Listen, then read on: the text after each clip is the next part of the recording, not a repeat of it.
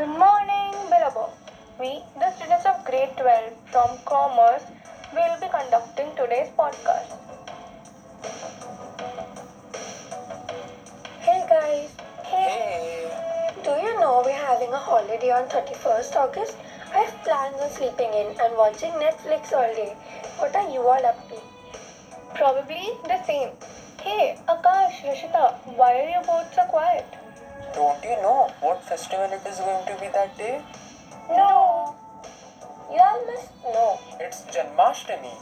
This festival is widely celebrated all over India as the day marks the birth of Lord Krishna.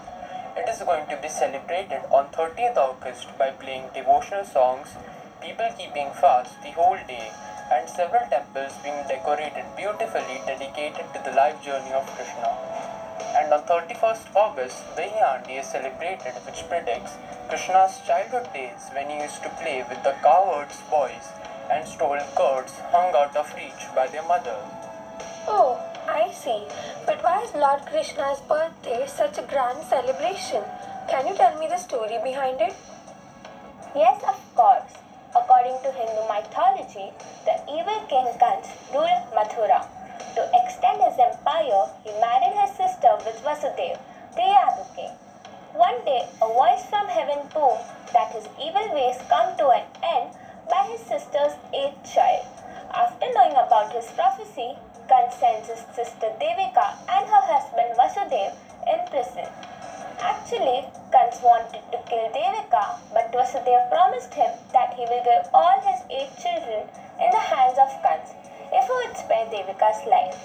Kans agreed, and one by one he killed all the 6 children who were born to the couple. What happens to the seventh child?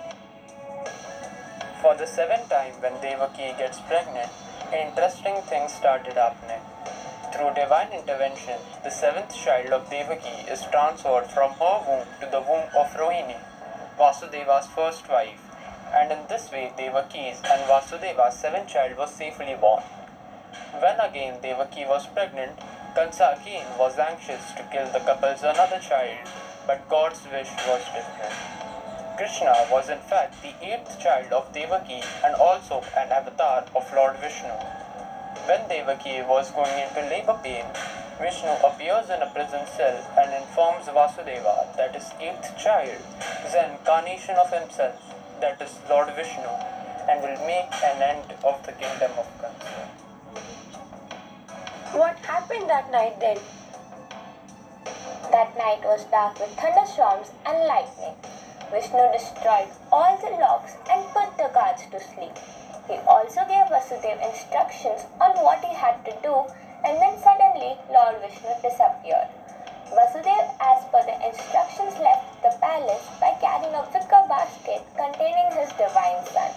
He crossed the Yamuna into the village of Gokul and exchanged the baby with the newborn baby girl of Gokul's head, Nanda, and his wife Yashoda. In this way, Krishna grew up in Gokul and finally killed his uncle Kans.